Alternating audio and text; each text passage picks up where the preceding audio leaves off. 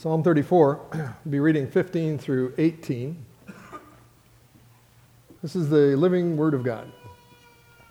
The eyes of the Lord are on the righteous, and his ears are open to their cry. The face of the Lord is against those who do evil, to cut off the remembrance of them from the earth.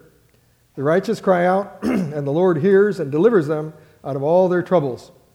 The Lord is near to those who have a broken heart, and saves such as have a contrite spirit. Well, several weeks ago in verse 15, we saw that the Lord watches over his people. He's always watching over us, and he hears our cry. He hears our cry to him. But in contrast, from verse 16, it says, his face is against those who do evil. And the result of that is that they are cut off so as not to be remembered, and they also do not know the blessing of the Lord now, nor will they have a lasting impact.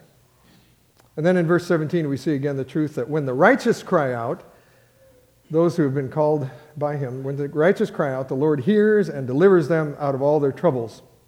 And one question I'd like to ask to all of us, several actually, but the first one, how are we, learning, or how long does it take? How long does it take, and how hurt and fearful do we have to get before we cry out to the living God? And are we learning to pray continually, even during times that don't make us cry out necessarily, but we should live a life of prayer. And if we pray and cry out because we realize we can't deliver ourselves, we can't heal our own broken hearts, do we believe that he is able and willing to deliver us? Are we acting in faith, in other words? He saves such, it says, as that have a contrite heart. He saves, and he alone. We cannot be our own Savior. We've all had our hearts broken, probably, or wounded anyway. Even the young ones here to some degree, maybe not in the same degree, but or in the same frequency or amount. But it's important to understand what habits we have learned or are trying to practice in dealing with our hurts and our broken hearts. If we have learned to run from our fears or hurts, what peacemakers called the escape responses like denial or flight, or if we responded with retaliation or anger, the attack responses, then we are not crying out as the righteous should and can, and we will not experience the nearness of the Lord that he intends. But he is consciously near when we cry out to him with a contrite and a humble heart, knowing that we cannot heal ourselves. We've tried ourselves, probably most of us, adults here certainly, we've tried to deal with these things on our own. We tried to heal our own broken hearts. But the Lord says in Psalm 147, he heals the brokenhearted and binds up their wounds. In Psalm 61, hear my cry, O God, attend to my prayer. From the end of the earth I will cry to you. When my heart is overwhelmed, lead me to the rock that is higher than I. Lord Jesus is our rock. In Psalm 51, David, after grievous sin, said, the sacrifices of God are a broken spirit, a broken and a contrite heart. These, O God, you will not despise. He doesn't despise a contrite heart. In fact, he hears and he heals, and he makes his nearness, his presence known to the brokenhearted. I'd like to read a little from Psalm 69. You can turn there if you'd like, but I'll read a number of verses here. This is the cry of a man with a broken heart, but he also had a contrite heart, and you can see both in this psalm. This, of course, is David, Psalm 69. Save me, O God, for the waters have come up to my neck. I sink in deep mire where there is no standing. I have come into deep waters where the floods overflow me. I am weary with my crying. My throat is dry. My eyes fail while I wait for my God. Those who hate me without a cause are more than the hairs of my head. They are mighty who would destroy me, being my enemies wrongfully. Though I have stolen nothing, I still must restore it. Oh God, you know my foolishness, and my sins are not hidden from you. So he's being contrite. He's crying out, but he also is being contrite and humble. Let not those who wait for you, O Lord God of hosts, be ashamed because of me. Let not those who seek you be confounded because of me, O God of Israel. Because for your sake I have borne reproach. Shame has covered my face.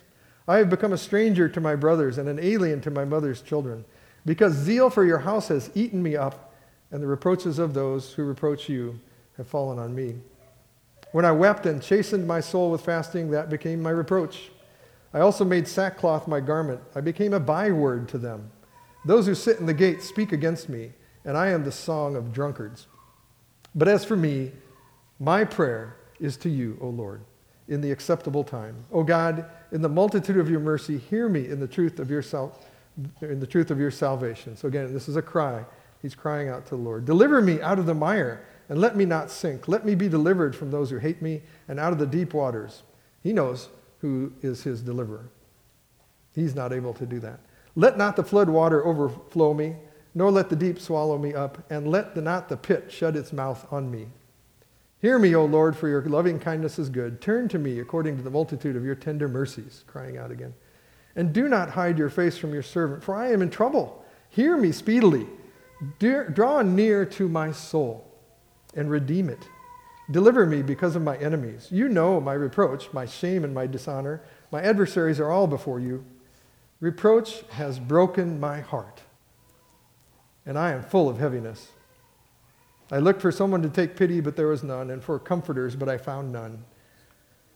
They also gave me gall for my food, and for my thirst they gave me vinegar to drink. Now you may have recognized some of those verses were said of the Lord who died for us, and who knows our weakness. He bore our shame and the penalty that we deserve to bear. And coming to this table weekly reminds us that he alone is our Savior. He knows our frame. He remembers that we are but dust. In Hebrews 2, it says, for in that he himself has suffered being tempted, he is able to help those who are tempted.